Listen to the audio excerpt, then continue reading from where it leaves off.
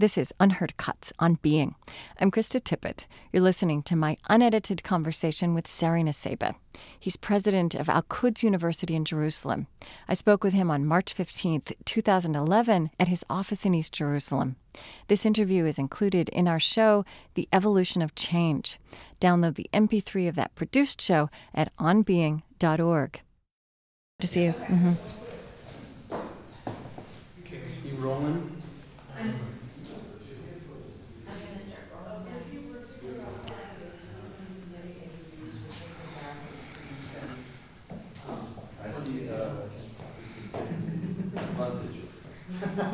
Seated and well placed. That's right, and I can't move now. Yeah. You know, we have a common friend in Paul Eli, your editor. Oh yes, Paul Eli. And I wrote to him after I finished reading the book, and I said, "What a beautiful no." I said, "What a beautiful, important book. I'm so glad you brought this out." Yeah. Yeah. Did you see the new book that came out? That's Once Upon a Country. No. No. What's the Palestinian State Worth? Which is I did. Harvard University Press. I did see that. Paul didn't do that one, though, did he? No, not Paul. Yeah. An equally charming person. The editor is Sharmila Sen at Harvard. Mm-hmm. But the person who worked with me very closely is Camille Smith. Okay. Smith. She works as an editor. Mm-hmm. And I also interviewed Rabbi David Hartman, who mentioned you, and I noticed that you mentioned him also in your book. So. We met many years ago, uh-huh. and had a joint sort of program in the American colony, I remember. Oh. Yeah, he mentioned some of your conversations. Yeah, it's a long time since I've seen him. Yeah. So, what do you need, Chris? Do you need sound check? Yeah, just a little more of Mr. Nusseibeh. As I say, I don't want you to say anything profound, and so I'm afraid. So tell me, what did you have for lunch? What did I have for lunch? Yes. Well, some profound things. We had, it was a mixture of lunch and breakfast, actually. You know, we had the normal stuff that people eat around here, hummus and food and tomatoes and eggs and za'atar. You know za'atar? The sort of herb that you... yes, yeah. With the sesame seeds. With the sesame, tiny sesame seeds. And of course, you use ka'ak to dip everything. Oh, I like that idea. Eat. Ka'ak is like bread, or it's an alternative form of bread. Yes. And people say, although this is very profound actually to be making such a statement, that the ka'ak that's cooked in Jerusalem is actually the best ka'ak you can find in the Arab world. But this may have been true in the past. It's no longer true. Now it's just a fiction of people's minds and imagination. Okay. All right. Can I just... All right, you may begin to be profound now. Yes, take some water. I will too. Well, I'm really thrilled to be here and honored to be here. Well, and great. Thank you. We have a program. Do you know anything about our program? No, I just reading. You know, I don't listen to the programs in America. This is U.S. public radio, right? It's our equivalent of the BBC. It's not the BBC, but it's the closest thing we have. It's not. Oh, not quite. Doesn't have that history and that reach.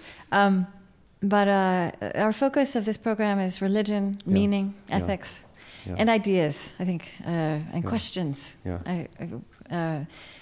When we talk about religion so much, we talk about competing answers, and not the great searching questions. Yeah. So that's, and philosophers are very much at home with our program too. Yeah. So, and I wanted to start out a little bit with who you are, which is fascinating. Your story is fascinating.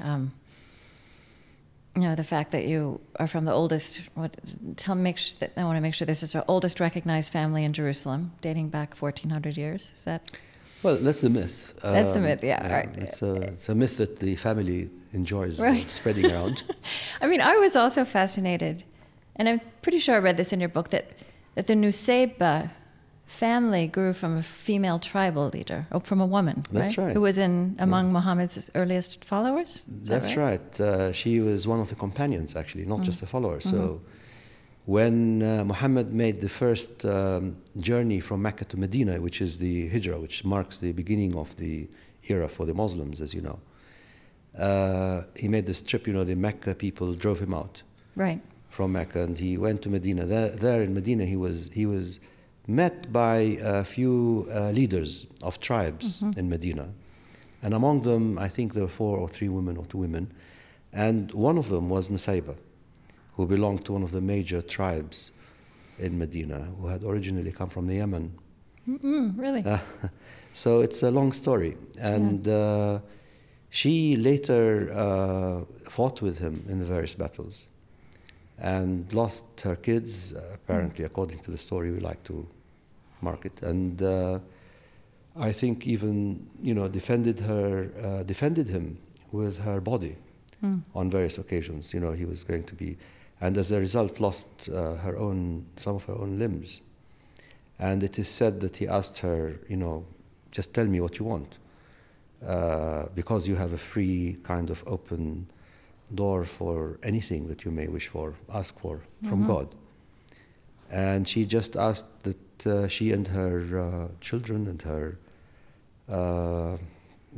people after her would all just have a reasonably decent life, which I'm glad to report we are having. You are evidence that may have come true. That's right. But her 2 children, her 2 boys, were killed in that battle, in those battles, one of the major battles. And then a cousin of hers, by the name of Ubadah, who was another of the Prophet's companions, came to Jerusalem with the earliest Muslim entry into Jerusalem, and was appointed the first high judge, what was called the high judge at the time, of Jerusalem. And I think it is from there that we as a family went on dealing from that point on with the key to the Holy Sepulchre. Right, became the holders of the Muslim family. Yes. As you know, Bishop Sophronius at the time handed over the keys of Jerusalem to the Muslim army, or the Muslim caliph, supposedly Caliph Umar, who came to Jerusalem with his friends, companions. And my suspicion is that this symbolic key, which was the key of the holy sites of the Christians. The holy sites. I think it was, yes, because in the books, in the literature, it says, the key to Jerusalem. But as you know, Jerusalem has many doors, gates. Right. So it can't have been, he couldn't have handed him 7 keys. And the Church of the Holy Sepulchre is really that Christian center of Jerusalem. And Would you it's say the center of life and the world as far as Christianity is concerned, and therefore, a lot of world ideology is concerned, I suppose. And if you go into the Holy Sepulchre, some of them will point you to the exact point where the center of the earth is, right, just as you go in.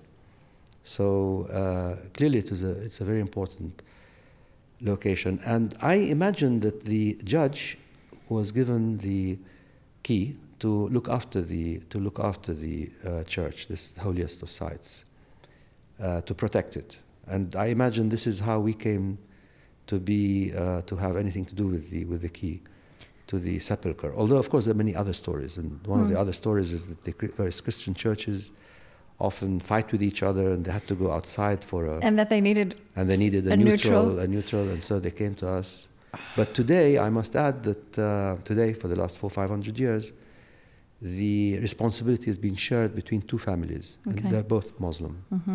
One, the job of opening and closing the gate or door, and the other, the job of actually keeping the key safely during the night. I think for an American, what's so astonishing about that story is not that it happened, but that the tradition has been maintained for century after century. Yes, it is actually even astonishing here because, but you must realize that the Holy Sepulchre is really a maze of traditions that have been maintained, guarded, sometimes to the point of friction between various people. Between the Christians? Between the Christians mostly. Although, of course, as you also probably know, many years ago, there was one Muslim caliph from Egypt who went mad and ordered the burning of the sepulchre. No.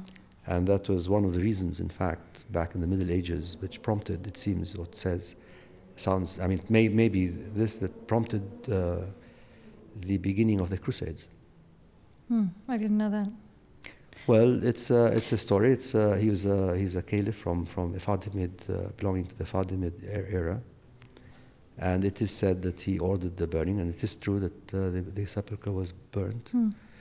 It was pulled down, and then the Crusades took place, as you know, and then Salah ad-Din came and regained it, and regained the traditions. And the Ottomans, maintained what is called the status quo in the church, and indeed in the entire Holy Land. The status quo being the balance that exists, the traditional balance that exists between the various churches in the various locations.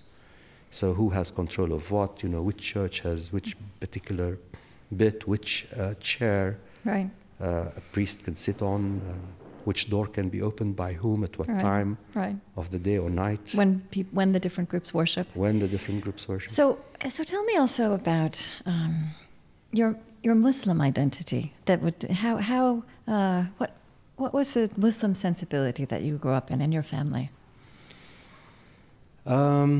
Let me tell you. I mean, it's a bit complicated. Special, maybe, is the word to use here, because my father is a very open-minded person, liberal, educated in the West, and so on. My mother, on the other hand, comes from a very conservative Muslim family, and indeed,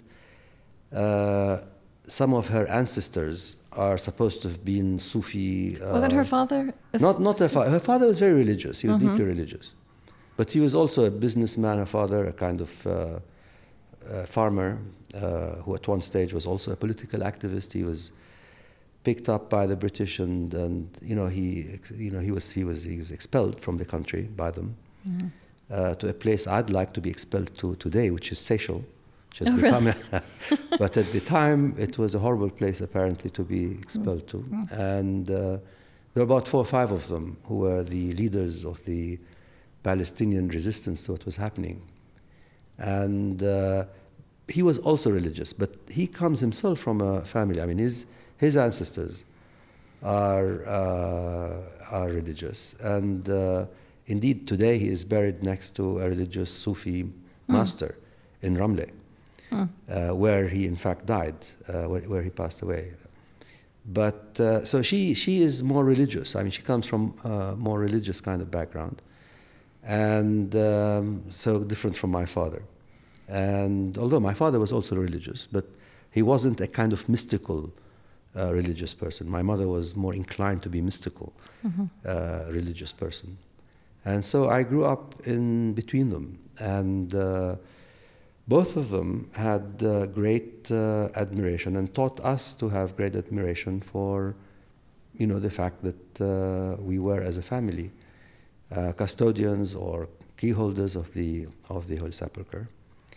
And we grew up to, in fact, respect the holidays, religious holidays of Christians. I didn't know the difference between the various Christian groups. I just thought at the time when I was young that they were just, beautiful ways to be different.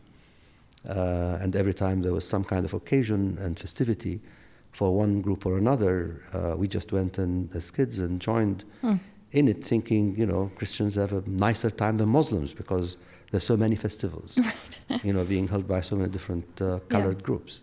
And I think that's how it was. We didn't notice any friction as children between the various groups. Was there less friction, or you just weren't aware of it? I don't think there was really as such. I mean, every now and again, maybe you'd hear about some kind of quarrel that broke out. But as I grew up in the context of the sepulchre and the festivities and so on, I never really heard of any frictions between the various religious groups. And on the contrary, I didn't even make any, the distinctions weren't really there in my mind. The Copts and the Armenians and the, Orthodox and the Greeks. And it wasn't there. And so we just grew up actually celebrating with the various Christian groups. There was something quite beautiful you wrote about your mother. You said, whatever the source, the Islam she inculcated in us was a religion with minimal miracles and a cornucopia of rock-solid humanistic values. For her, Islam taught dignity, honesty, self-worth, simplicity, kindness, and of course, love, endless love. Endless love. Well, I think she's down to earth as a person, as a human being, and that's where her belief in the mystical aspect of religion, I suppose, connects. Yeah, my father was more of an intellectual. And he was very passionate about pan-Arabic causes. He wasn't right? passionate. I wouldn't say he was very passionate, but he was more of an intellectual. I mean, he looked at life in intellectual with intellectual spectacles, and analyzed what was happening in those terms. Certainly, he had a great deal of pride in his Arabness, I think, and in a way that didn't, in fact, reveal itself to anyone who knew him at first. People didn't realize that he was such a proud Arab. But he was very proud as an Arab. He was proud of his Arabness. He knew a lot of poetry, pre-Islamic poetry. And he had a lot of those talents. Very clever, visionary, imaginative, and so on. But he did not, for instance, write poetry, which is what my mother did. Well, she came from a long line of Sufis, right? That's right. So my mother was into that. A lot of, as I say, love. And she exhibited and showed this love. My father was a bit differential. He was sort of distant. I think the first child he ever held in his arms was my own child, but not his own children. And that was when he was already in his 60s or 70s. So yes, she was totally different. And first of all, she was very much of a human being. It seems to me from your writing that your father's pan-Arabic vision also was very deeply humanistic and pluralistic, right? That he saw it as drawing out not just the best of Muslim virtues, but also of those of the other traditions. Would that be right? That's right. His Arabness was, as you say, pluralistic. He did not see it as in any way conflicting with anything else. He saw the Arab world in terms of what it used to be, what he imagined maybe that it used to be in the past, namely as a big cauldron, having everyone in it, mixed up, and everyone fulfilling themselves in it, culturally, linguistically, in every other way. And I think if he prided himself on his Arabness, it was insofar as he saw Arabness as something that contained all of this, that enabled this sort of mixture. Which all of those elements of humanity and tradition that had gone into all the Arabic cultures? In theory. I mean, when one thinks of Arab culture in its heyday, one thinks of the fact that it is a culture that, admitted of pluralism, a plurality of ideas, and so on. But it's not always been idyllic, of course, and very often we must always recall or remember that it's had times and periods, and especially now, for instance, where this is not at all true of it. But whenever you find that an Arab is or does feel proud of that culture, it is on account of that particular era, right, real or imagined, which in fact held all this variety, in which people who would be religious as well as people who would be anti-religious would be tolerated. People who were, Armenian or Kazakh or whatever would be very much part of it, in which Jews, for instance, constituted a major component of it. And right up to, I think, even 1967, my father still held out hope for bringing this back again, this kind of open vision of an open Arab society in which Jews and others would be very much part of the world that he imagined the Arab world really in its true nature reflected. And your account of how you experienced 1967 is quite different from, I don't know, the telling that I think comes down. I mean, you describe how you had been, you were on the West Bank, where you'd been part of the West Bank, right? You grew up in land which was controlled by Jordan. And suddenly you were Israeli And this didn't feel wrong to you. And you described going into what had been no man's land. There's a new freedom in your telling of that personal experience. I was never Israeli, and I'm not Israeli. Right, you're not Israeli. But anyway. Right, sorry. So that's a. Like, forgive me. But no. But land that had been Jordan and now is Israel. But you're right. I mean, what happened was this: that I grew up. Our house was right on the edge of no man's land. Okay. And right across, on at the end of the garden, we had something called Mandelbaum Gate. And Mandelbaum Gate was a gate through which either visitors, diplomats, or sometimes on occasion Christians would be allowed to pass from Israel to Jordan, especially during religious occasions. Now, in that kind of situation, I would look across towards the west, and right there in front of me, I saw the edge of what was Israel. And the edge of what was Israel at the time was what is now known as Mea Shearim, or the religious, Israeli Jewish religious quarter. And it's a quarter which is inhabited by people who wear religious clothes, the black costumes. And therefore, as I grew up, and I would stand at the end of the garden and look across at Israel, what I would see, and the image that was depicted in my mind was that the Israeli was that person, the black person living in that quarter. And I could see them across the no man's land, which was totally empty, and I'd see them also looking at me as I grew up. But there was this piece of land between us, and in the middle there was an old building that had been destroyed in the war, in the 48 war. Apparently it was a courthouse, but it had been destroyed, and it was left destroyed for the 20 years during which I was growing up. Now this was the sight I had from the garden looking at Israel.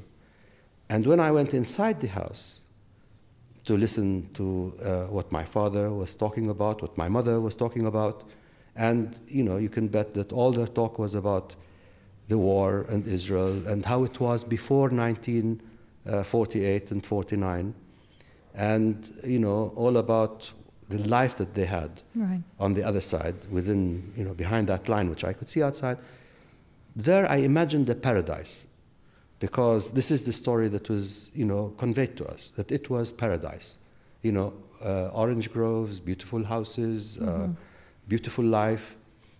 And so paradise was there, but what I could see was the edge of those evil people that had stolen paradise and stolen the moment of paradise from my parents. And it was a sort of a contradiction that was there in my mind between the surface and the inside.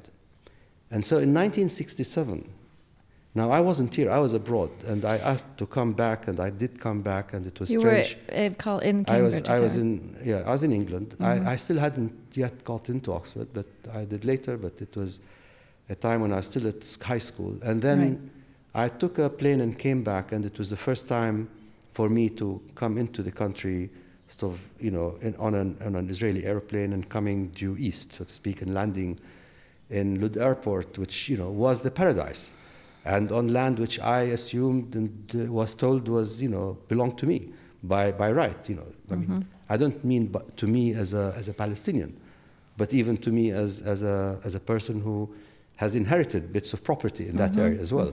So it's a personal thing as well. So it was for me a very peculiar kind of experience. And then driving back into Jerusalem for the first time, going due east, which is very strange, and then coming finally to our house, which was at the edge.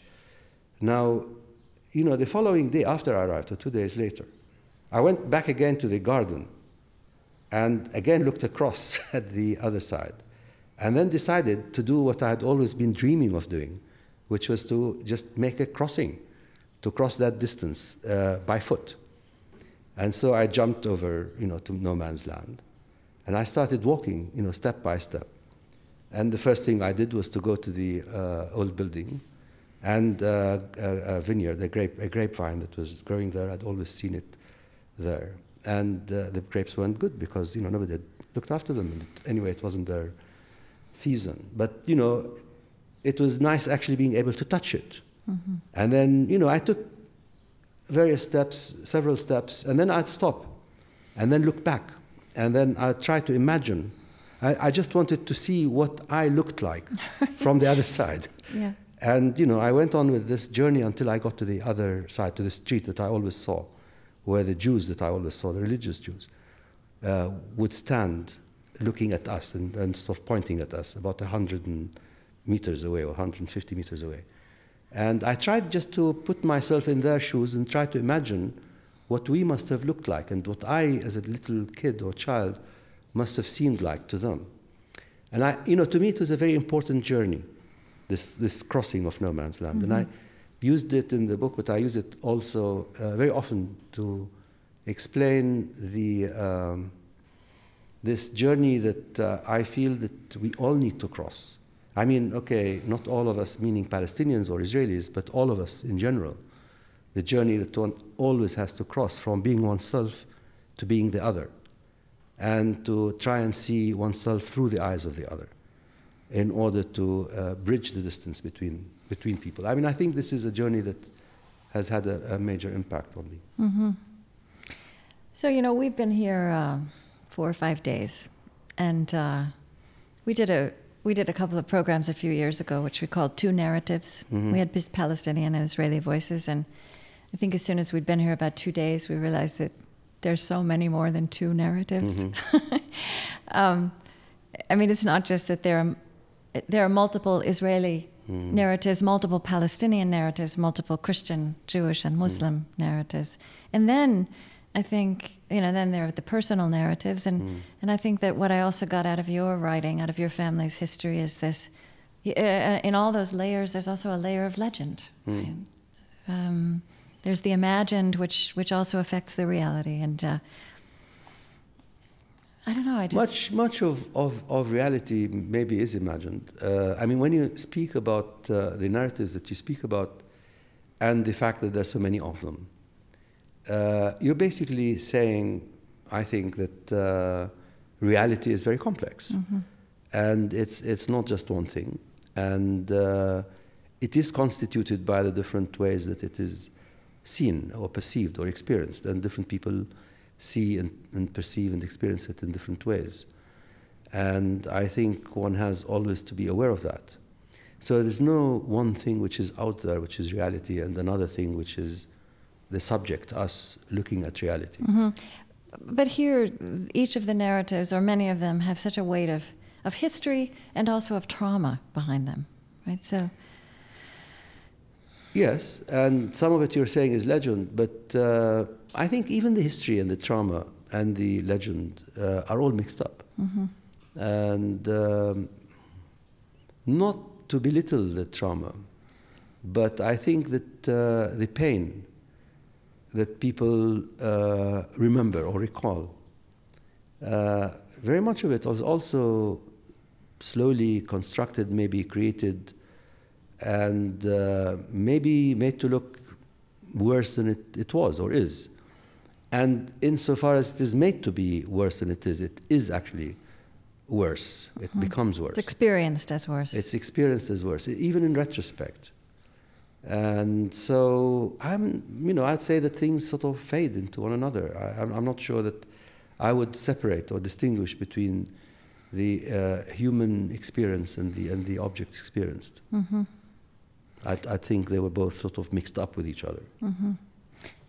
I mean, here's something you wrote about Israelis and Palestinians, or Jews and Arabs. You said, in two strangers, each driven by fear and terror, totally unaware of the condition of the other, the Jew seeks space to continue living, which the Arab defends, while the Arab defends his space to the death.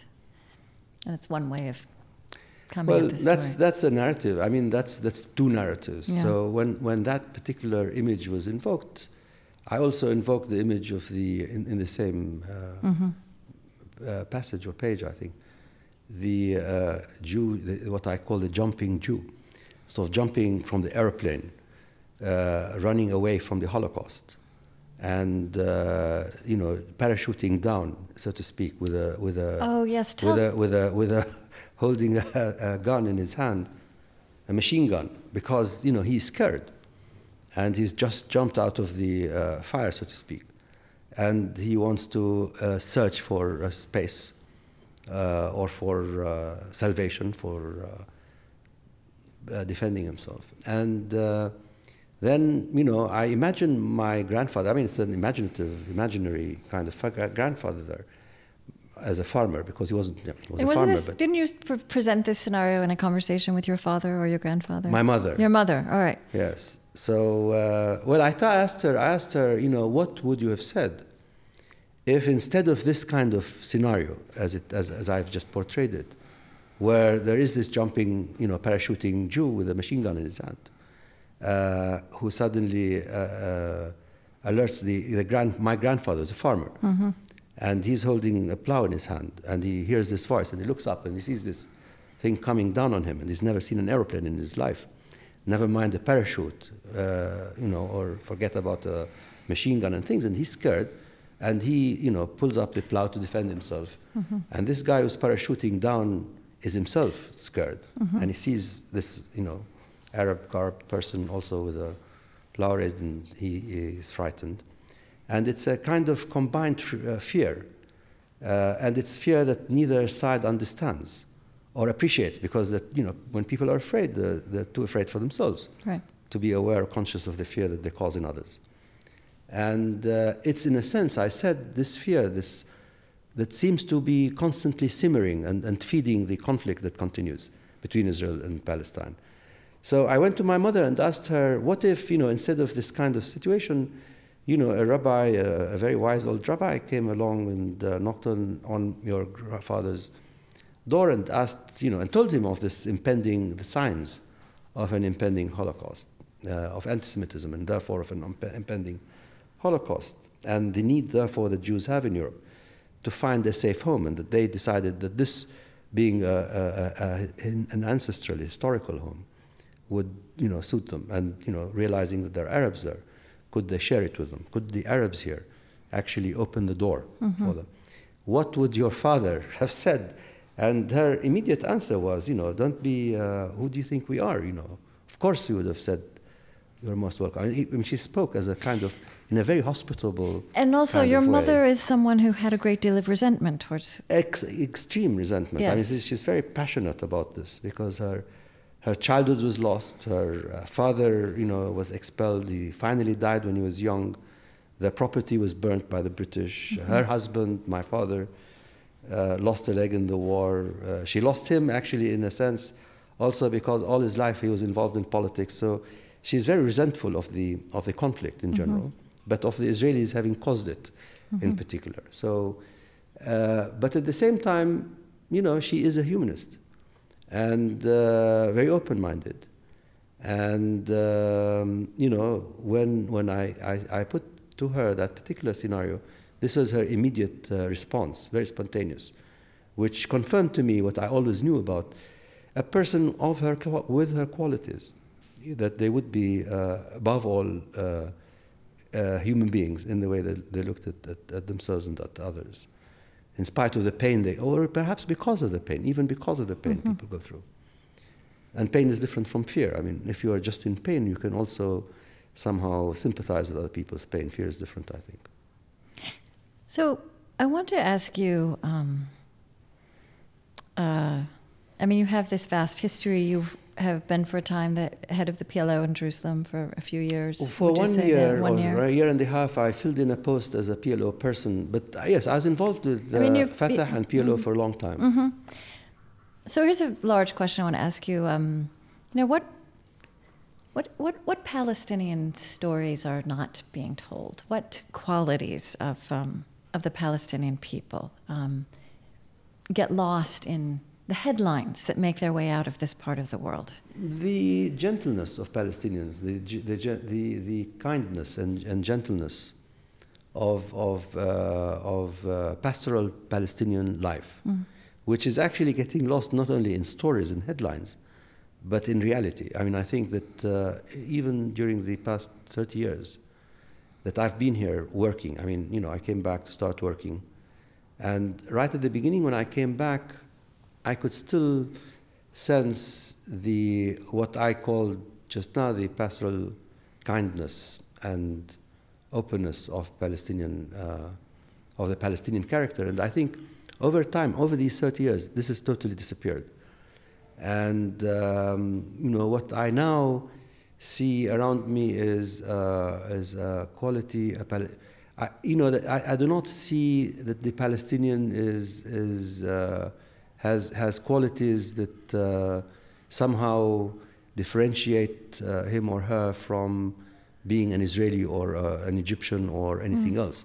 Before, I used to somehow have the sense of feeling that we were different, that we were kinder, more hospitable, gentler, tolerant, much more tolerant, pluralistic by nature.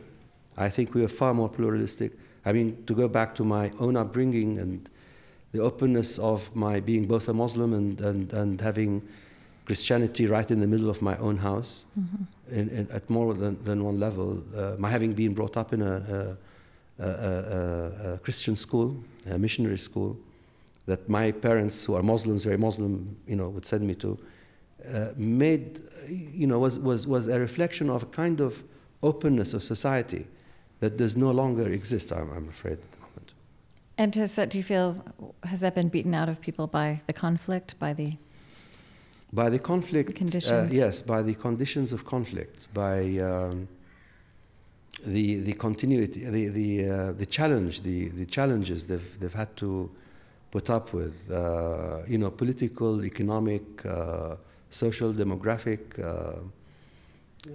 Everything has changed, transformed, revolutionized in their lives in ways, some of them positive, but on the whole, making them lose that quality, that I associate always with, with olive trees and solidarity and countryside solidarity and nice gatherings and evening gatherings people used to have, where people would tell stories, the old would tell the young stories, that came from 100 and 230, 300 years ago. This was very much part of a peaceful culture we had, that I grew up with, I was aware of, that has now totally disappeared and, has become replaced by politics, Hamas, Right. Fatah, PLO, Israel, Netanyahu, So where Arafat. do you look at that and through that? I mean, where does your hope lie now? Or how do you try to imagine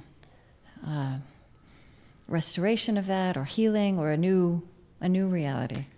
I think healing is important. I'm not sure how long it will take.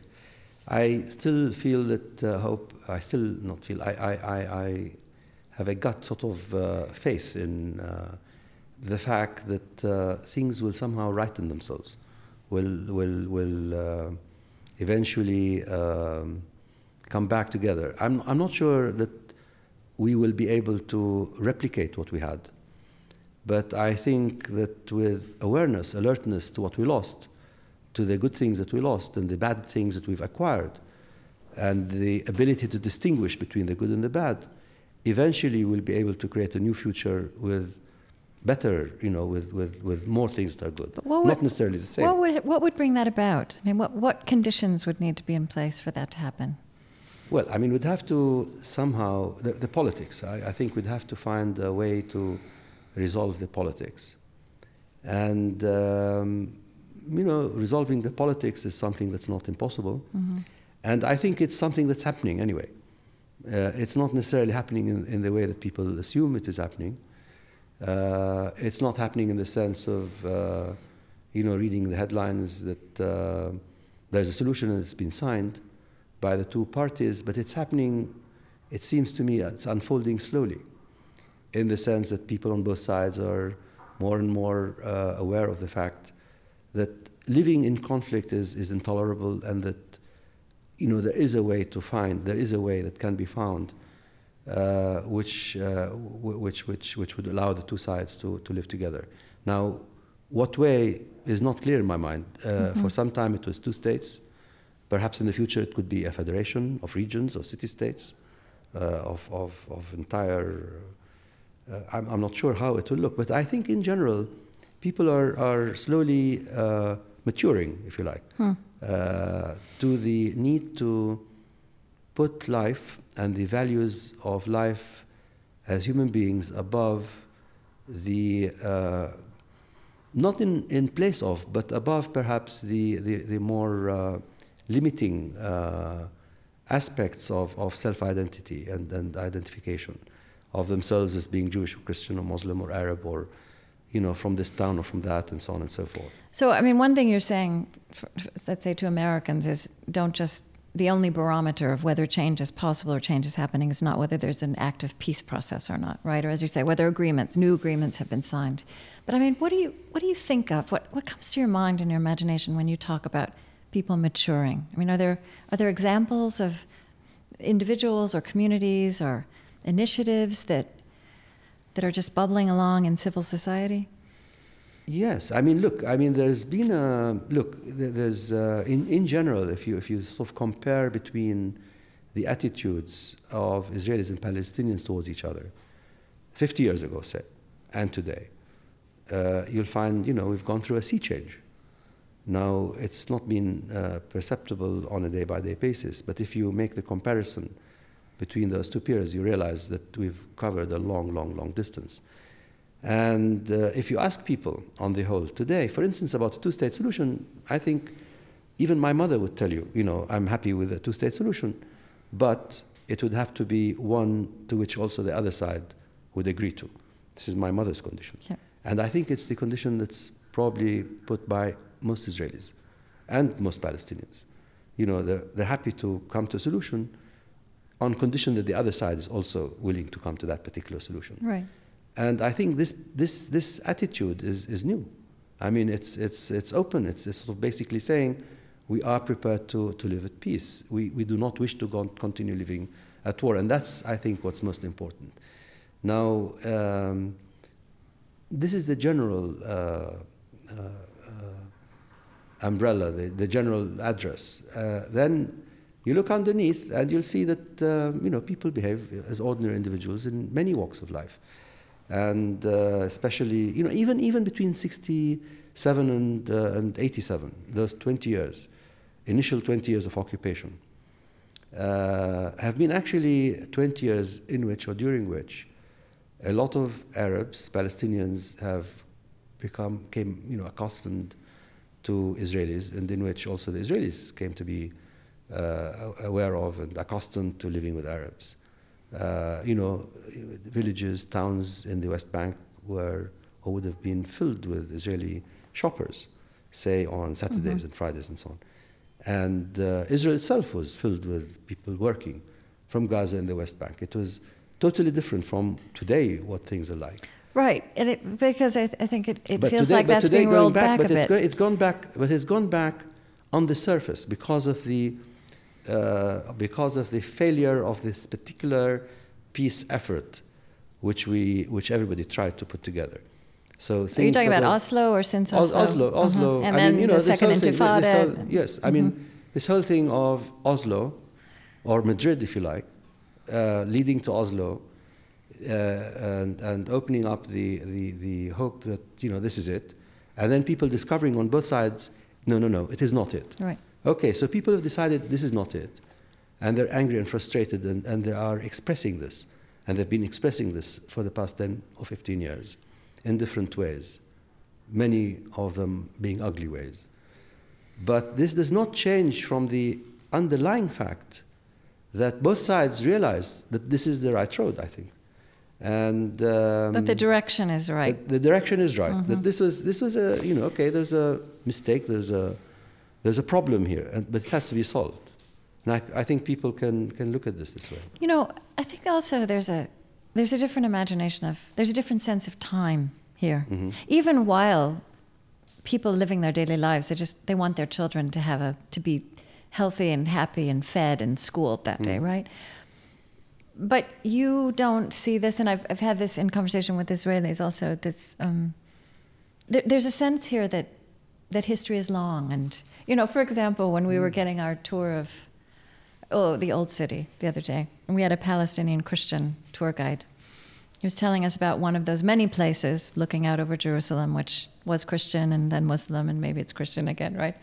And he said, in one of these places, he said, and then the Crusaders were there, but they were only there for 200 years, so they couldn't do much. And yeah. I mean, I think that also, so again, when Americans look at this conflict, they feel like we have to resolve it this year or next year. Yeah. And you have it, but what you're describing is a sense that there's change, but that it may be the work of generations also. I mean, oh, absolutely. But I think because what we're looking at is not an agreement that's a kind of a sales agreement, or it's not a surface agreement. Right. What we're looking at is something much more fundamental. We're looking at how human beings evolve. And we're not looking at how human beings evolve only in this part of the world. This is part of the entire experience. I mean, everybody, including Americans, are part of this very slow process of human maturation. And by this I mean the process through which or by which people come to see each other in the kind of right proportion they should be seeing each other, as opposed to the skewed proportion that they, sometimes are made to see each other. Especially when they're fearful. Especially when they're fearful. But also when they are, brought up, engineered socially, educationally to think in specific ways, thinking that this is the right thing to do for ourselves. And so I think people are, on the whole, certainly here, but elsewhere, are evolving, maturing. And this maturation process is necessary condition to come back to here, in particular, a necessary condition for resolving our particular conflict between Israelis and Palestinians, because it's long-standing. Jews, Abraham, Isaac, Mecca, I don't know what. I mean, it's not something that happened yesterday. Yeah. And so it can't just be resolved. And you speak about legends and myths, and you have to somehow grow into them, grow out of them, know how to deal with them, live peaceably at them, while at the same time accepting other myths that may conflict with them. And but I think it's happening. It's a process of maturation, and I think what we need to do, while we have not yet signed on a proper sort of legal document, making peace between the two sides, what people need to do is just to make life as bearable, tolerable as possible, and make sure that we are maturing in the right direction. Make sure, for instance, that we're educating ourselves in the right way. Make sure that, for instance, our children will not have to deal with the same problems that we've dealt with, that they can, in fact, go ahead, move ahead, and solve whatever remaining problems there are. But I think the process is there. We're going to change our tapes. Let us ask you a few more questions. This is good.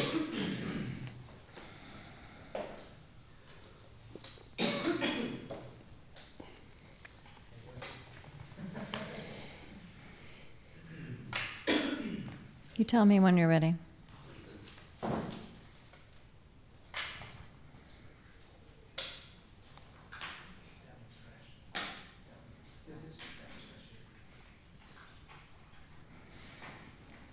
Yeah. Okay.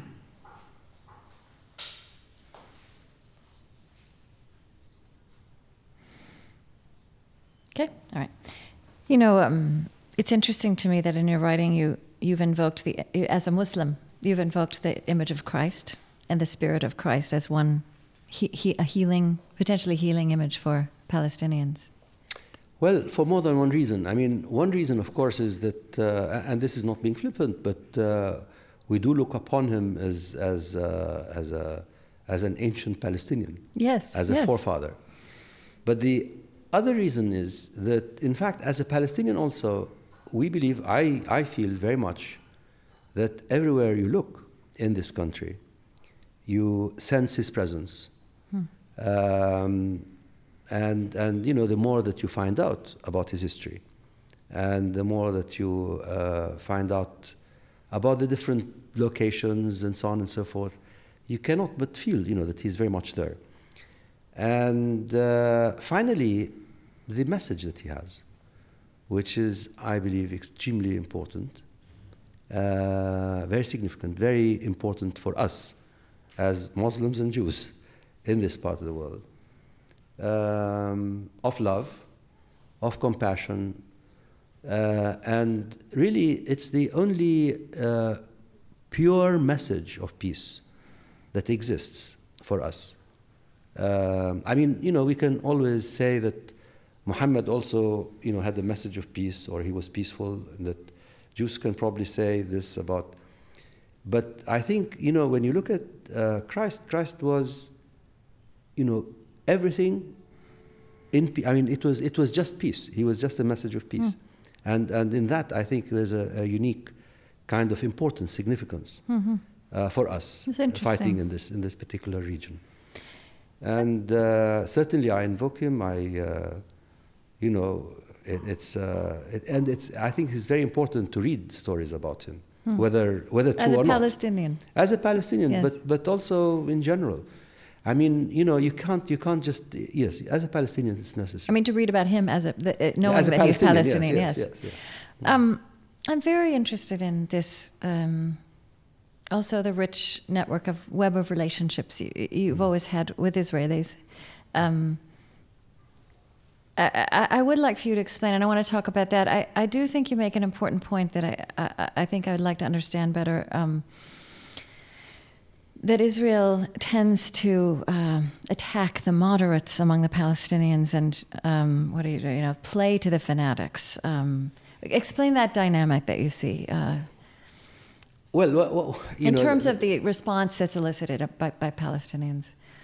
Look, I realize this is controversial what I'm saying, but I think that it's also true that what we've had in Israel is the following. In general, and there are always, of course, exceptions and so on and so forth, but at the level of government, the sense that the best way to keep Israel going, to keep it strong, to keep it also growing, is to maintain the sense that the other side, the other, is dangerous and a threat.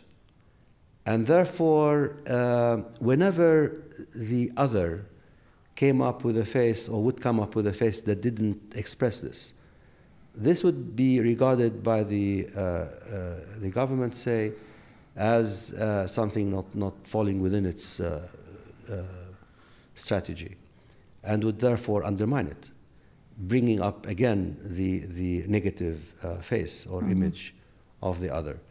And therefore, of course, take for instance, I'll give you one example, the so-called three no's of Khartoum. Just after 1967, the Arab countries got together in Sudan, had a meeting, and they produced, they said, do you want to recognize Israel? No. Do you want to have negotiations? No.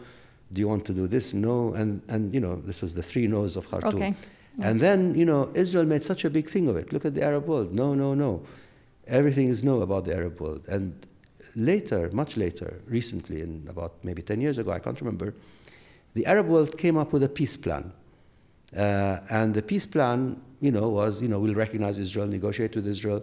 Maybe the Israelis, need not necessarily agree with every bit and piece of it, but there was a major peace initiative. Now, does it have the same kind of marketing or attention by the Israelis? No, it doesn't. It sort of gets swept aside. And Israel keeps saying, no, the Arabs are not serious, the Arabs are dangerous, they don't want us. Look at the happenings now in the Arab world. There are revolutions sweeping the Arab world, and there are democratic revolutions, basically. Tunisia, Egypt in particular. And what do you find in Israel? Israel, there's fear. No, they're not. There's Qaeda, there's Hamas, there are, all these guys that don't understand. And you understand where those fears come from, but you're also saying that they can become a way of seeing the world that then doesn't allow, that then masks another possibility. That's right. You sort of, you eventually become a victim. You sort of, you start out painting the other in a certain light. And, at first it is perhaps a conscious act done out of strategy, because you are afraid and so you want to keep going, and so that's what you have to do. And so you do that.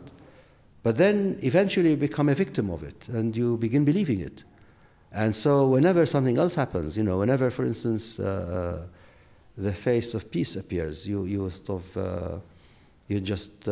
disbelieve it, because you've educated yourself not to believe it. I was with someone I very much admire, a Jewish thinker, an Israeli thinker, and we were at dinner with him and his son. And he's a Holocaust survivor. His father was a Holocaust survivor, and he's got all that history in him. And his son just got back from his service in the army, 3 years in a tank in Gaza. It's very interesting, the difference in their reactions to Egypt. The father, as you were describing, just fearful, saying too much has happened. It would be not disallowing the possibility that perhaps, it might be that this would lead someday to something positive, but basically saying we've experienced too much to just embrace this, right? The son saying, this is too amazing not to embrace. And he even said, even if this turns out not to flourish, this moment is amazing. And he said, he was using English, and I think he said, we the West and Israelis must hug them. I think he meant embrace, right? Yeah. And do what we can to turn this, to make all the positives of this be realized. Yeah. Well, this is a generation gap. Yeah, I'm wondering about you and your students and you have children. Well, in my case, I have children, but in my case, I'm more, I belong to the younger generation in my attitude. So tell me about that. Tell me about that. You and your students and your children. How is this being received here? No, I mean, students and the children, my children grown up, are all for what's happening. And like the father and the son, even maybe things will not quite unfold the way we wish them to in ideal terms, but nonetheless, I think we all see eye to eye that this is a magical moment in our history, not just the history of the Arab people, in the history of humanity. I think. It's a moment, a magical moment, in the sense of giving everyone hope that human beings, normal people, are in fact capable of determining their destinies peacefully, if they just stand up and say, this is what we want. Now, of course, we see Gaddafi and what he does to them. Right. But nonetheless, and we may see things not unfolding in the right way afterwards, but it is this moment that has to be embraced. The fact that this is possible, it's incredible. They've used the term Arab awakening. I saw an article recently by Richard Haas saying, he's the head of the Council on Foreign Relations. That's right, and quite a hawk. And traditionally, quite a hawk. Yes. And he says the Arabs sometimes speak of the Arab awakening as having occurred after, with the Ottomans, with the fall down of the Ottoman Empire. But this may be a second Arab awakening. And I think, in a sense, it is true that this is an Arab awakening, a second Arab awakening. I wouldn't call the first one an Arab awakening. Okay. But the Ottoman thing. But this one is a genuine Arab awakening, because it is the people. It's not just rulers or governments. It is the ordinary people who've come out into the streets. And on the whole, you'll find that the Palestinians are, old or young, especially those that are not or do not have vested interests in the authority or in authority, are very much in favor of it. But of course, as the father that you mentioned said, we're not sure what's going to happen. Right. But it is a moment, and I think that it is a moment that tells us that things are possible. That things are possible. That we're not under the threat, under we are not captives or victims eternally to the powers of evil. It is kind of a demonstration of your thesis that there is a process of maturing. It is that there's an evolutionary human process. Definitely. And it is, you know, I was giving some lectures recently. There's you see, something very strange happened. On the Arab intellectual front, so to speak, there's been debates ever since, you know, for the last 100 years about what theories should the Arab world embrace in order to jumpstart the Arab world into modernity. Should we, you know, go back, stick to the Islamic tradition? Should we become westernized?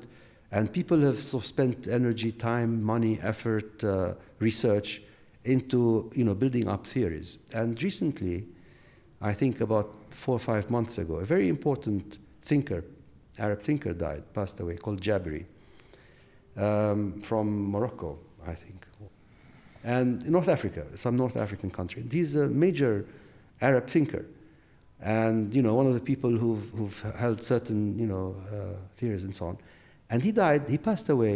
It was important, but then, you know, a few weeks or months later, someone nobody had ever heard of, a guy who had a degree but couldn't find a job, who had to go and start selling stuff as a street vendor, also in North Africa, in Tunisia, by the name of Abu Aziza. And he gets slapped in the face by a police officer and decides, you know, I'm going to go and burn myself. Yeah. And he burns himself, and people forget that this is what actually torched everything. And it's to do with what? It's to do with dignity, with freedom, with ideas that actually are very much part of what human beings are all about. And suddenly, you know, you have this entire major earthquake happening in the Arab world, and still happening. It hasn't stopped. And, you know, just think of the difference. Jabri, a great man, thinker, you know, he sort of comes from a long line of great thinkers trying to put theories together, and nothing works for the Arab world. But then one man comes up and says dignity, freedom, and he does it by torching himself, and the entire world erupts. So it's a powerful message. Yes, it is. Something that I think is unusual in your writing, maybe it's not as unusual as I am presuming, is I mentioned this a minute ago. Your relationship with Judaism and with Israelis. I mean, your friendship with Amos Oz. You tell a story in your book about your sister reading the diary of Anne Frank and being devastated by that. That's right. I sense that you, even with all that happened to your family, you were always very attentive to what you found admirable. Starting with the kibbutzim in the 60s. Yes. Is that unusual, that admiration that you have? I'm not sure whether it is unusual or not, but it's certainly, I mean, what I mean is this. It's quite possible that many other Palestinian families have actually entertained or had the same kinds of feelings about Jews and neighbors and so on, but maybe without expressing them. Mm-hmm. And maybe in my case, you know... You write books. I just say what I feel. Mm-hmm.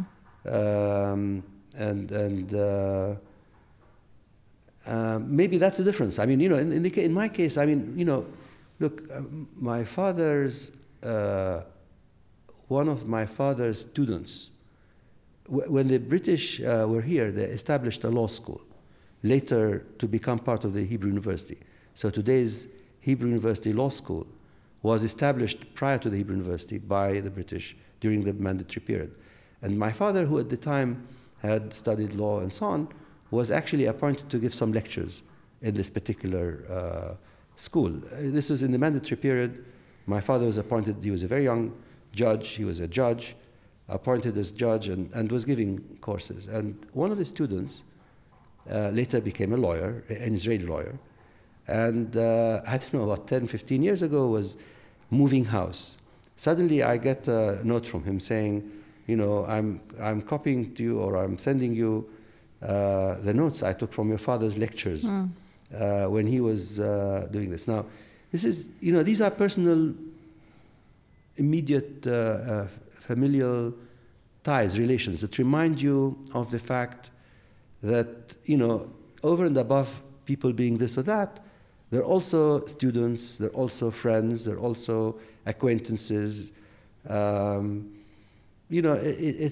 not. You cannot separate between the two. And in our case, we just were kept aware of it. And certainly after 1967, my father introduced us, me, the daughter that you mentioned who was reading Anne Frank's Larry, to friends of his and children of friends of his that he had from prior to 1948. Right. So, and we still have that kind of relationship. And so there's that reality, and then, here's something that you wrote that's very present for me being in Jerusalem this week. It's remarkable how sacred sites that can arouse in us, and you were saying this as the call to prayer is can arouse in us a sense of the ineffable mystery of life, can also spawn a bare-knuckle brawl. You wrote, this is a mystery only a metaphysician or psychotherapist can make any sense of. I won't try, but would you try? Because it's so strange and dramatic to experience this, the juxtaposition of these things. I'm not really sure, but there's a kind of, sometimes people use the image of the soul being like a mirror, right? Reflecting the universe, the divine God. And, the mirror can sometimes turn this way and sometimes be turned that way. And, sometimes if it's turned the wrong way, not the right way, it sort of can create problems. If it's turned the right way, you can really reflect the divinity of life in you. If it's sort of clouded, if it's not clear, if it's turned the other way. This is, by the way, a Sufi image that I'm telling you. And maybe this is what lies in the call to prayer and in the sense of the divine, that it can actually be a real call for appreciation of the universe in all of its manifestations. And it can be, on the other hand, a call for thinking highly only of yourself, of overcoming other people. I just recently came back from a trip to Angkor in Cambodia. Okay. And went visiting the temples there. And, one thing that struck me was the four faces in many of the gates that were on those temples of Buddha. And I was asking the guide, what these stood for. And, he said, care, compassion, charity, and equality are the four faces of Buddha in those temples. And, as he said them, I just felt, to me, this is God. And I'm not a Buddhist. Right. You have, if we talk about healing, right? I mean, you've said that political divisions scarring the Holy Land begin in the religious imagination, and it is here that they must be combated and overcome. The peace processes don't take that into account. No.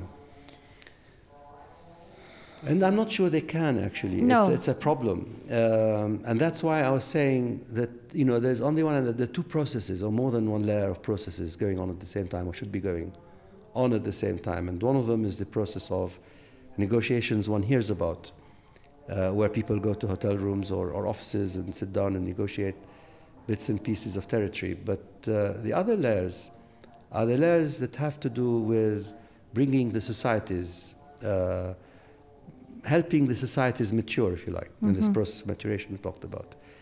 And this is maybe something one should say, which is that unlike, say, a negotiation that takes place over something totally different, like a legal negotiation over property or prices or what have you, here what you have is a process in which the entire society on one side has to be engaged with the entire society of the other side for the negotiation to, in fact, proceed. It can't be only engaged in by a few experts or lawyers or, very clever politicians behind closed doors. Everyone has to be somehow brought in.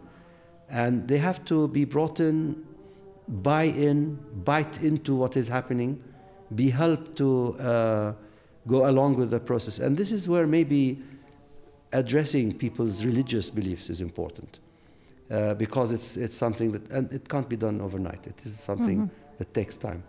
So there's been a process, I want to make sure I get this right, that the security wall was coming through playing fields of Al-Quds University, is that right? And you had a successful nonviolent protest. So, that's an example of the kind of story that you don't hear. It does seem to be unusual also. It was a wonderful story. Tell me about that. But it's something also that you have to take into account here, the fact that the United States interfered. And this is very, very telling. That's very important. Because at the end of the day, what happened was that the time Secretary of State Condoleezza Rice called in the Defense Ministry's director and told him, look, all right, we agree with you, with Israel, that you have to build a wall for your security purposes, but we also have to make sure that the security fence does not impinge on the life or rights of your neighbors. And this is a case where there seems to be a problem, where you're trying to build up a wall right in the middle of a playing field. So, you have to get this fixed. And so he came back from his trip to the United States, and we were sitting in one of the hotel rooms here with his team of engineers and architects and defense experts, and I had my so-called team of people. And he came in and said, look, let's go into the next room. And we went by ourselves to the next room and told me, look, drawing up the map, where do you want this wall built? And so I told him here, because here you can have a wall, but it does not actually run through my campus. And he came back to his people and said, okay, this is where it is. So we didn't actually spend too much negotiating. Okay. However, in order to get to that point, we spent more than 34 continuous days of sit-in protests on the field. And it was very important for us to do this peacefully. And it was very important for us, as we did this, to also address the other side, in this case Israel, by saying that, okay, regardless of what we think about your idea of setting up a wall, it's your decision, you want to set it up, fine, but it should not be at our expense. Set it up so that we are not made to suffer. And then we sat there for, as I say, 34 days. We had our classes there, our meetings, our graduation ceremonies. We had horse racing contests, chess, you name it. But it was constantly a constant presence. And the army that was there at the beginning, right from the beginning, when it saw that we were just going there and doing things peacefully, just withdrew. Right. They're a bit worried at the beginning. And we made sure, we told the students that we don't want a martyr here. That, okay, we have a martyr. The next day, you have a headline, martyr at Al-Quds University, but then the university is shut down for 2 months. We come back after 2 months, and the wall is built. So please keep your bravery and courage to one side, and let's keep this going, and let's try to push the wall back. We did. And maybe it is, again, your sense of time, but I think it could seem devastating to you that there's a wall, even if it's not in the middle of the playing fields. There's a wall around Al-Quds University, the Arabic University in Jerusalem. For someone like me, I was telling people that, as far as I'm concerned, it's a slap in the face, in the sense that there I was preaching to people that we should build bridges with Israelis. And people come to me and say, look at what your Israelis are doing to us. They're not building bridges, they're building walls. And so one has to try and overcome that. And I try to overcome that by, again, appealing to what I believe to be more important issues, which are, regardless of what the Israelis are doing, we should be better. And regardless of how they perceive things, we should perceive them in more open ways.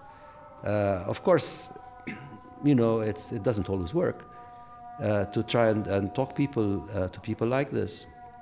But as far as I'm concerned, at least, I can only be really, or feel really strong in my own positions, in the positions I take. And I take many positions that are very controversial. If I feel at the same time that actually in taking them, I'm being true to what I believe are human principles. that constitute what I like to think of myself as. So, and this is what I convey to my And this students. This in 2003 you founded this People's Voice, Yeah. a nonpartisan civilian movement, together with the former head of the Israeli Security Agency. I mean, is that an example also of the kind of thing that's happening parallel, or? Well, look, I mean, we've been doing this kind of thing. I've been engaged in all kinds of activities with Israeli counterparts over the years, in different ways, at different levels. Before this particular initiative with Ami Ayalon, I was, 3-4 years before that, engaged in a very similar initiative with people in the left part of the Israeli establishment, with people like Nusseibeh and Yossi Sarid and so on. We tried to do something similar. Just with the outbreak of this so-called second intifada, we tried to do something similar, which unfortunately didn't work. And then this came along with Ami Ayalon, and I felt that maybe working with him might be more successful than working with the left. people with the left. Right. And so I went wholeheartedly with this, and unfortunately it didn't quite bear the kind of fruit that I wanted, that I hoped for. But in addition to this kind of political activity that I've been engaged in, we've established, for example, this thing called IPSO, which is the Israel-Palestine Scientific Organization.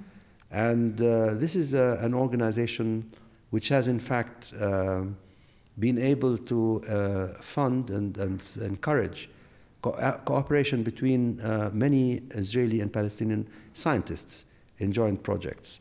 And this is not something that catches the headlines, that is very important, but it's there. And actually, if you dig deep enough, you'll find that there are many such programs that are going on among Israelis and Palestinians. I mean, that beneath the surface, there's a lot of activity of cooperation that's going on. And, even if it's not significant in itself, it's significant insofar as it reflects the potential that exists, the readiness, the attitude that I already said was there for a real political process. So we're going there, we're getting there, but we're doing it slowly.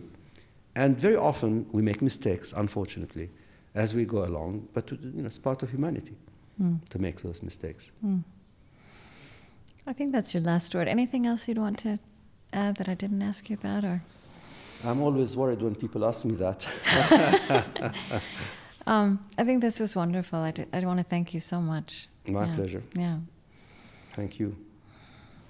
Anything burning that? Have you always been doing I this lost kind track of of time. Have you always done this kind of thing? I've done this for, we've had this program for 7 years. Well done. Thank you. Very impressive. So we'll put the whole interview on the online, and then we'll turn this into an hour of radio. Yeah. And it will be wonderful for people to hear you. So thank you. I'm so glad we could come here fantastic. too. Thank you. Great. It's Sari Nusseibeh. And how do you pronounce Al-Quds. Al-Quds University. Al-Quds University. Al-Quds.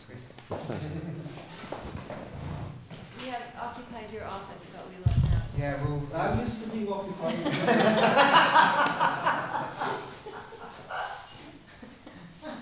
We'll retreat. I was telling people we should use another term for occupation, because when do you use the term occupied? You go to the public laboratory and you want to go and say occupied, and you stand outside thinking, well, occupied, it will be free in a minute. So you wait. In this case, it's been 40 years. you have to go really badly. We should use another. Anyway, thank you very, very much. Thank you. Thank you. I imagine you want the office now, right? Back to normal. Okay.